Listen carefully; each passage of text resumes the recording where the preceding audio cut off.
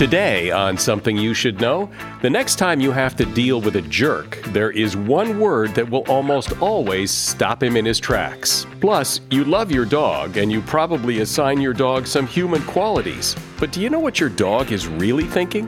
What a dog wants to know most of all is who's in charge here. And instead of thinking, how can I please you, what a dog is really doing is trying to figure out, how can I avoid displeasing my boss and my leader? Also, when you take a car trip, why does the trip there always seem longer than the trip home? And magical thinking, lucky charms, superstitions, could they actually work? There is research showing that people who thought they were using a lucky golf ball sunk 35% more golf putts than people who thought they were using a normal golf ball. All this today on Something You Should Know. Support for this podcast comes from Pluto TV. Need an escape? Drop into Pluto TV for a world of free TV. Stream hundreds of channels and thousands of movies and shows all for free. Yeah, free. No subscriptions, no fees. Binge on 24/7 channels of Narcos, CSI, Star Trek, and everything from hit movies to the latest news, comedy, live sports, and more. Download the free Pluto TV app for Android, iPhone, Roku, or Fire TV and start watching now. Pluto TV. Drop in. Watch free. Something you should know. Fascinating intel, the world's top experts, and practical advice you can use in your life. Today, Something You Should Know with Mike Carruthers. Hi, welcome to Something You Should Know, where we are officially in the holiday spirit here. Or most of us are anyway. I know I often ask you to share this podcast with someone you know, and I know you're busy, especially this time of year, but as a Christmas gift to me, in exchange for the now with 350 episodes of Something You Should Know, tell someone you know to give this podcast a try, and that would be the greatest gift of all. We start today by talking about jerks. Never had to deal with a jerk or work for a jerk? I know I've come across more than my share in my life. If you ever do have to deal with a jerk, you know that reasoning with them or arguing with them doesn't really work. According to psychiatrist Mark Goulston, who's a really interesting guy, and he's written a book called Just Listen, there is one word that usually stops a jerk right in his tracks. The word is, huh? If you say it in a mild, neutral tone, the jerk will have to stop, regroup, and repeat. It suggests that what the jerk is saying makes no sense to you, and that you're not about to engage because you don't understand what he's talking about. Dismissing a toxic personality is usually the most effective course of action, according to Dr. Goulston. An awkward pause can be helpful, too. The longer you wait before responding to a jerk, the more you can emotionally distance yourself, and this really throws them off. They may go on, but you're less likely to get upset.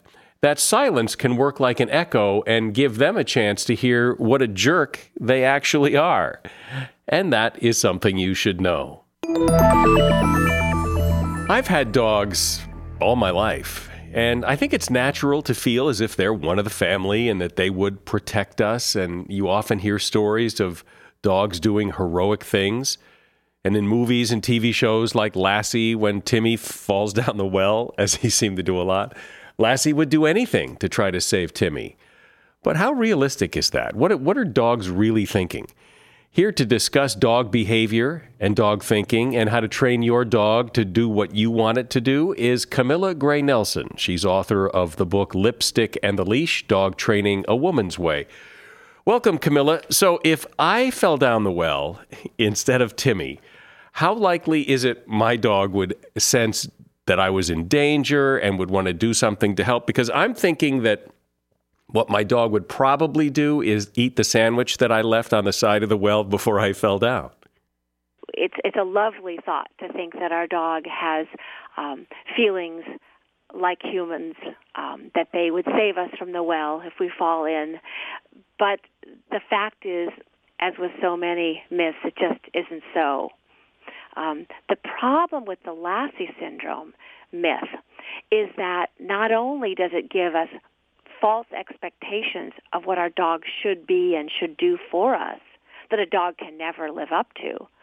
But it actually puts us in an unsafe predicament with our dogs sometimes, meaning we are not careful around dogs as the animals that they are, thinking that they are gentle, benign creatures that would never harm us.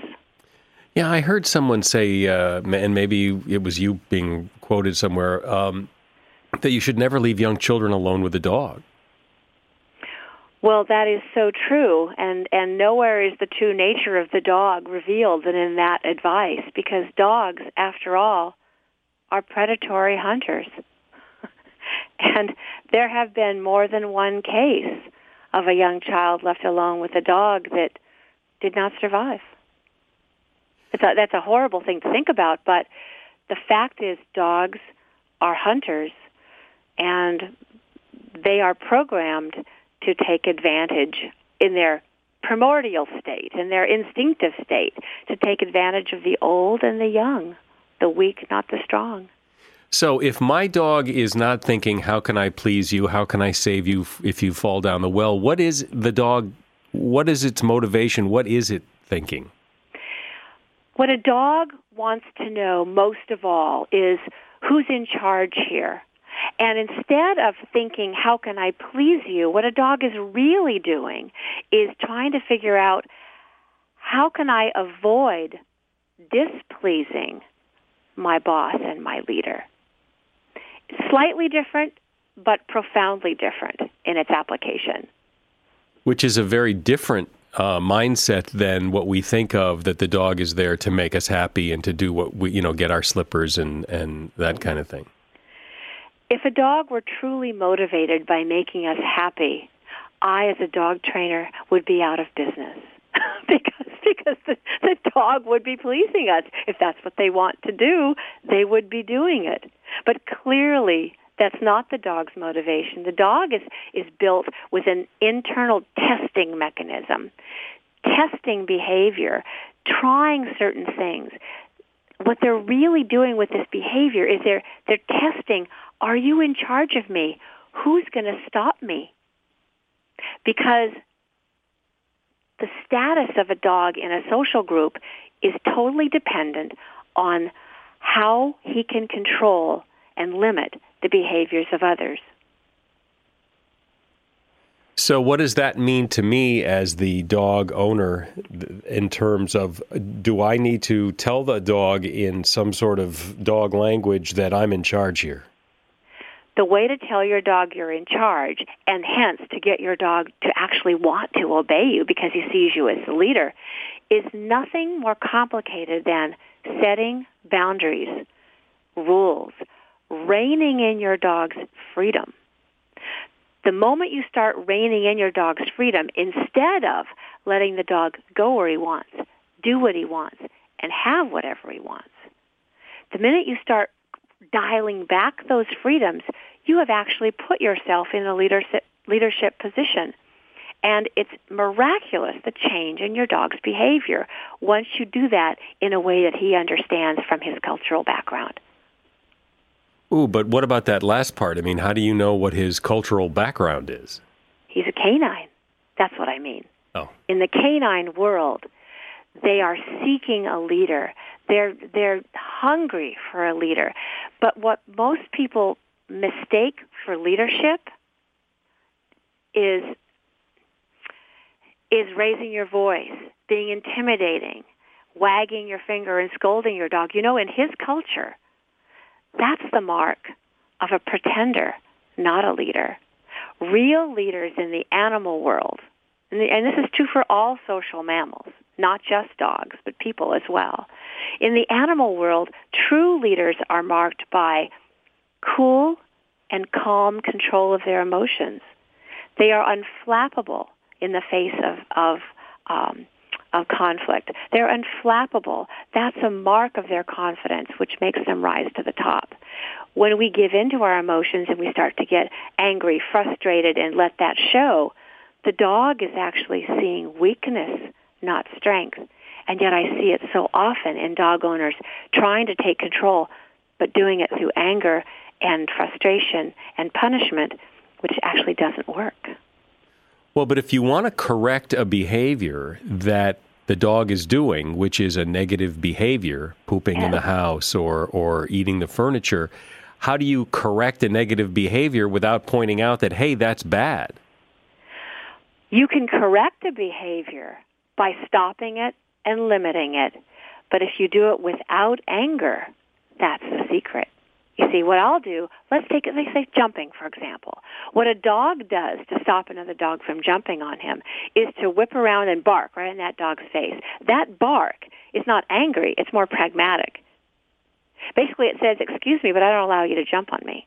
They're not screaming when they do it. They're just pragmatically saying, I don't allow that. That's what I mean by boundaries. I can't bark like a dog, but what I do have is a little device, pennies in a can. I'm going to let you listen to it right now. Hear that?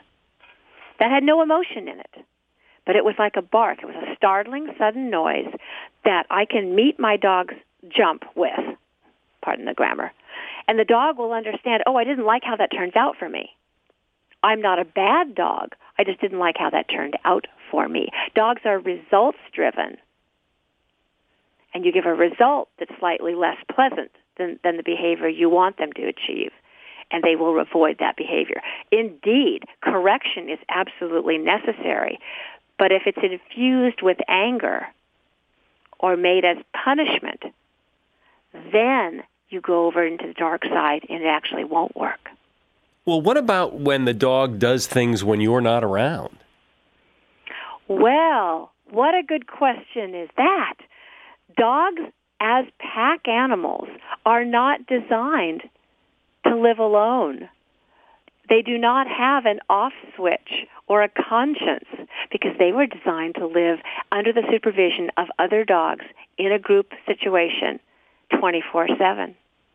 So what you have to do when you leave, if your dog is of an age where he's still experimenting with behaviors and waiting for someone to stop him, if you're not there to stop him, you must confine the dog to a space where he's not able to live out his experimentations. He's not tempted by things. He can't pee on your carpet, destroy your shoes, steal food off the counter. Like I say, you lock the liquor cabinet when you leave. And that's sometimes crating the dog, sometimes putting them in a small room, sometimes an outdoor dog run, depending on your environment and your dog. Well, but it's hard to remember to do that all the time. Well, that's not the dog's fault. I guess not, is it? But we're having, that is our responsibility. It's interesting, once you get into that mindset, though, and women can be quite good at this, because what do we do with 2-year-olds when we need to take a shower, or a 1-year-old? We put them in a playpen. See, you get into a mindset of when you can't supervise, you need to confine safely somehow. And so remembering to do that becomes second nature once you get into that habit. But does the dog ever stop trying? Indeed, a dog will stop trying to bend the rules when he knows what the rules are. The dog will try to figure out the rules if they're not clear to him, and when they're in a young developmental stage. As a dog grows and matures, and you have done a good job of keeping the rules consistent, they eventually stop trying as often. Here's my analogy. Dogs are like Jell-O, and they're like soft Jell-O when you first get a dog and you start training them into the ways of your home. You are the mold. The dog is the Jell-O. If you take the mold off too soon, you know what happens to the Jell-O. Keep the mold on long enough till that dog is habituated into the form of the behaviors that you want, and then you can take the mold off, and the Jell-O will retain its shape. The dog will be habituated into good behaviors. People take the mold off the Jell-O. They take the rules away from the dog too soon, or they never put it on at all. Do dogs, as you said earlier, are looking to know who's the leader, but do dogs ever say, hey, I want to be the leader? Oh, indeed, dogs say that. of dogs of a certain personality will say that routinely. And a dog that wasn't even born with a personality suited for the for the penthouse office will take charge if nobody else does. They are so driven towards that organization that a dog will take charge if you don't. Now, the dogs that are born with confident personalities that, if in nature left to their own devices, would take the lead role, those dogs are more challenging.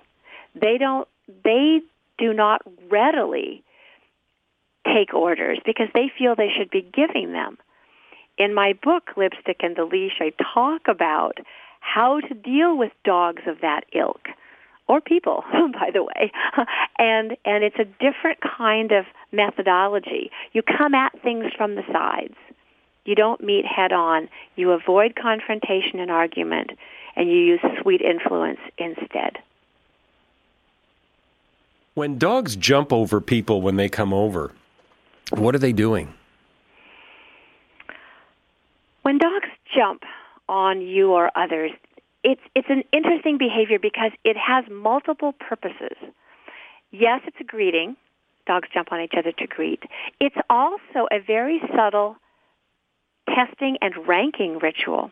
A dog that's allowed to jump on another dog consistently is the dominant dog. A dog that's allowed to jump on you consistently without you ever saying, I don't allow that, can be led to believe that he has more power in the relationship or in the home than you do. So jumping is a ranking ritual as well as something that's fun. What I recommend for dogs that are crazy jumpers when guests arrive, have a leash handy. When the doorbell rings, put a leash on your dog's collar. You can control his behavior by that simple act and let him know subtly but clearly that you are running the show. That does seem to be the key, is to let them know that you are running the show. And running the show does not involve yelling. Running the show is simply knowing what you want, following through and getting it, even if it takes a while. It's not how fast you get a response or obedience. It's the fact that you eventually get it. What I find as a dog trainer of 24 years and counting, and after 10,000 plus clients, is that to a client, to a dog owner, they do not understand dogs. They've owned dogs, they've loved dogs, they've had many dogs, but they don't truly understand how the dog thinks, how his culture works, and how he's programmed by nature to act and react. Until you really understand a dog and dog life and dog culture, you cannot successfully train a dog. Well, I know it's so easy to treat a dog like a member of the family and almost as if the dog is a person. But as you've clearly pointed out, people are people and dogs are dogs, and we need to respect the differences. Camilla Gray Nelson has been my guest. She is author of the book Lipstick and the Leash, Dog Training a Woman's Way, and you'll find a link to her book in the show notes. It can be a little frustrating, especially if you're in a hurry or running late, to find yourself at a railway crossing waiting for a train. And if the signals are going and the train's not even there yet, you may feel tempted to try to sneak across the tracks. Well, don't. Ever. To the naked eye, trains often appear to be further away and moving slower than they really are. And they cannot stop quickly. Even if the engineer hits the emergency brakes right away, it can take a train over a mile to stop. Over a mile to stop. By that time, it's too late, and the result is a potentially deadly crash. The point is, you can't know how quickly the train will arrive. The train can't stop quickly, even if it sees you. It ends in disaster. If the signals are on, the train is on its way, and you just need to remember one thing: stop. Trains can't. A message from NHTSA. Support for this podcast comes from Wild Turkey Kentucky Straight Bourbon Whiskey. Let's tune in to their one-on-one with Jamal, a real bartender from Old Fourth Ward in Atlanta. I'm making you an old-fashioned today with Wild Turkey Bourbon 101. It just really stands up very well in a classic cocktail like the old-fashioned. It has that perfect boldness. Wild Turkey. Wild Turkey Distilling Company, Lawrenceburg, Kentucky. Copyright 2020, Campari American, New York, New York. Never compromise, drink responsibly. Do you believe in magical thinking? You probably do. Almost everyone does, even if you claim you don't. You either have a lucky charm, or you perform a little ritual before you perform a task, or maybe you just knock on wood. And we do this because we like to think it helps, even though we think it probably doesn't. But maybe it does. And here to sort all this out is Matthew Hudson. He's the author of the book, The 7 Laws of Magical Thinking. Welcome, Matthew. And first, why don't you define what you mean by magical thinking?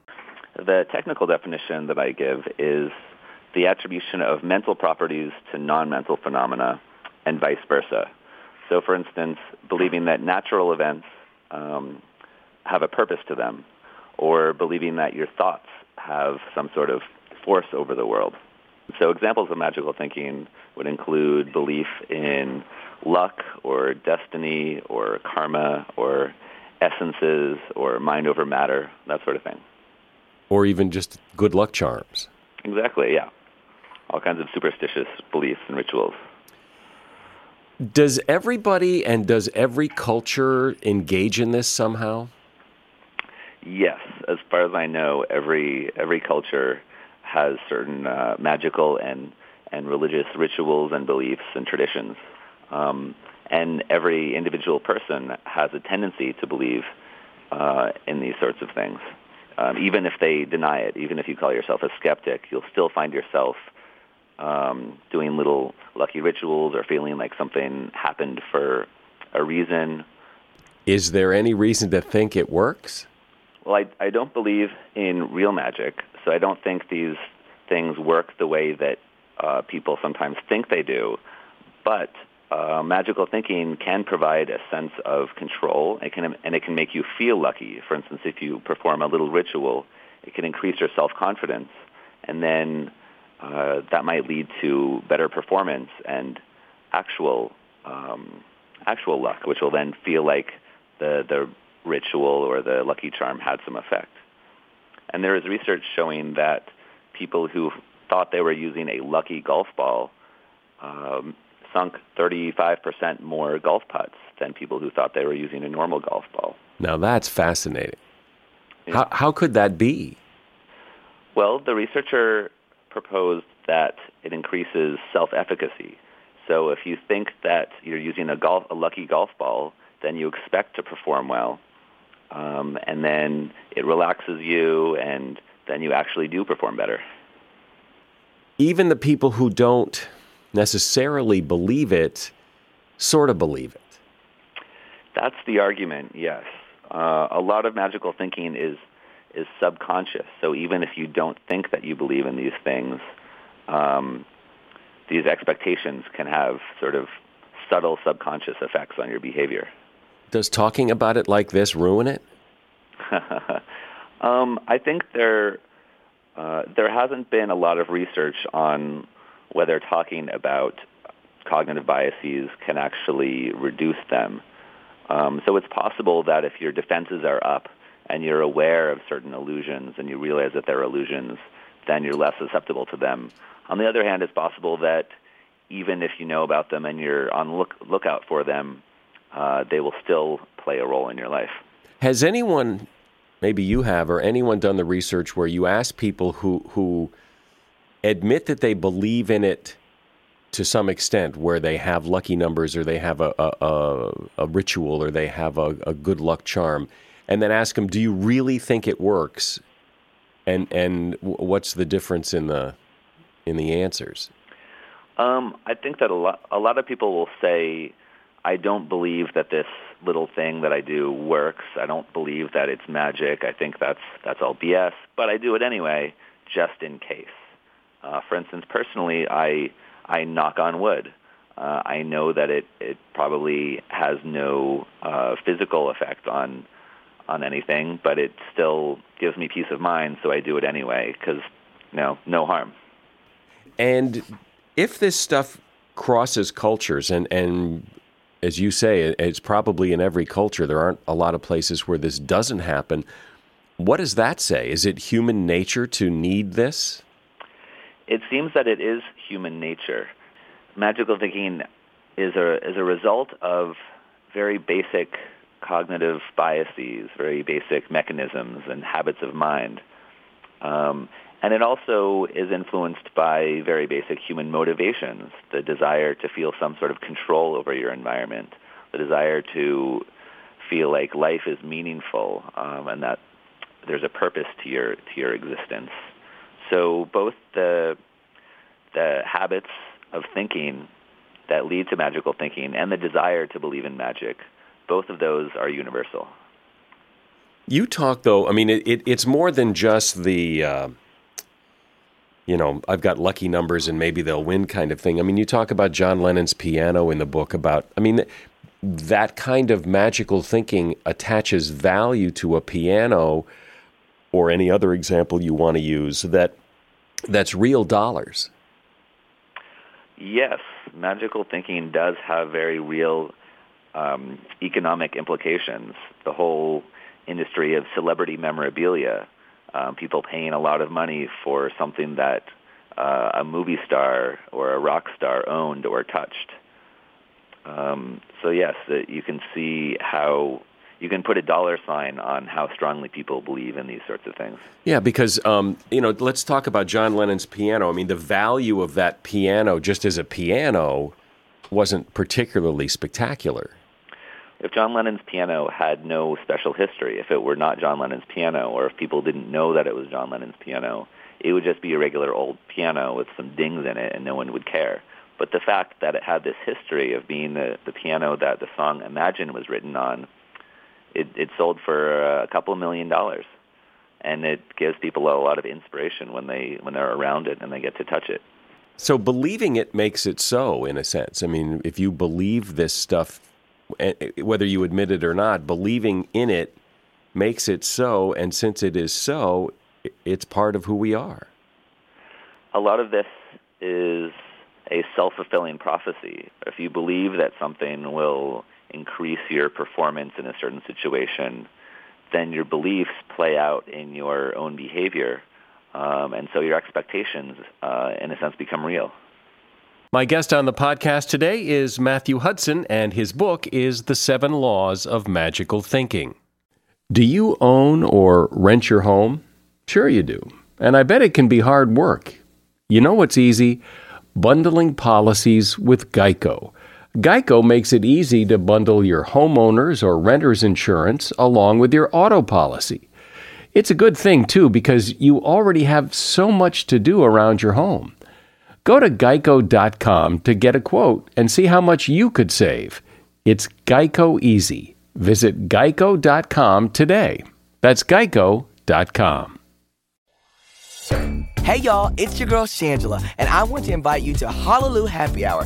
Every week, honey, I'm shaking up a cocktail, making a playlist, and hanging with friends. Okay, let's spill. You're gonna tell Dad you are messy. Oh, he's so hot. I'm into him. Is he listening to this? And it's gonna be what? Sickening. Follow Hallelujah Happy Hour and listen for free on Spotify.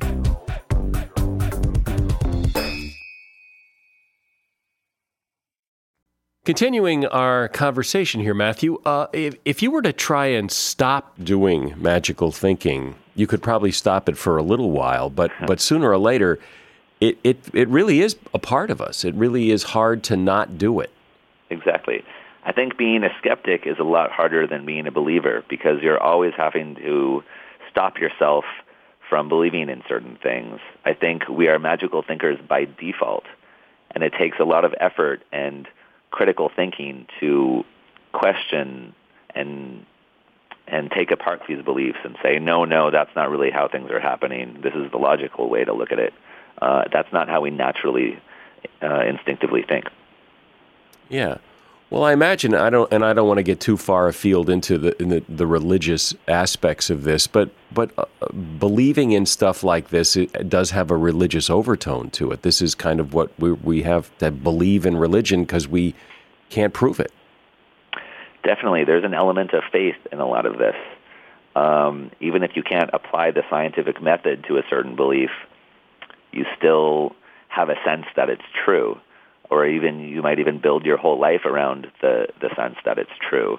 And so faith plays a role in all sorts of magical thinking. And religion is based on magical thinking. It sounds perhaps pedantic to put it that way, but just in terms of the objective use of the term magical thinking, religion is based on magical thinking. Yeah. Was it in your book that I remember seeing recently the quote about the horseshoe over the door? Was that in your book? Yes. There's an anecdote that the physicist Niels Bohr said that he, or a friend of his, kept a horseshoe over his door because it works even if you don't believe it does. But the psychology suggests that it only works if you believe that it does, and it works because you believe it does, because it makes you feel lucky, and then that influences your behavior and your luck. Right. And luck is perhaps differentiated from chance. I mean, it doesn't improve your chances of winning the lottery, but it improves your chances of being lucky in other ways. Right. Something like a horseshoe won't increase your chances of winning the lottery because that's something that's completely out of your control. But let's say you go into a job interview feeling lucky, then you'll feel very confident, and people will sense that, and you might have a better chance of getting the job.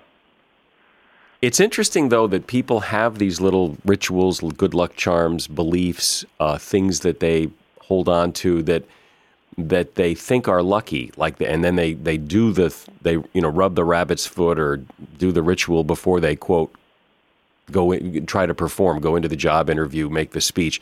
And they could fail miserably, but it doesn't dissuade them from the next time doing it again. Right. That's one of the... so people will continue using certain good luck charms even if they continue to not work. That's part of the element of faith in magical thinking. And it also demonstrates how we can twist situations and reinterpret them such that, let's say you use a lucky charm and then it doesn't work. You might blame the failure on something else and say, well, the lucky charm would have worked if this other thing wouldn't have happened. So you don't really give the thing a fair shot. You don't apply the scientific method rigorously to these things that you use in your daily life. It would seem that some people, skeptics would say, I don't believe in that, I don't do that. But, we talked earlier that it's human nature. So it would seem that it's almost impossible not to do this. Exactly. I would say that I'm about as skeptical as you can get, but I still see little bits of magical thinking in my own life. For instance, knocking on wood, or feeling like certain objects that were touched or owned by someone else are somehow special. So I'm a complete atheist. I don't believe in God. I don't believe in magic. I don't believe in any of this stuff, but I still see the tendencies in myself.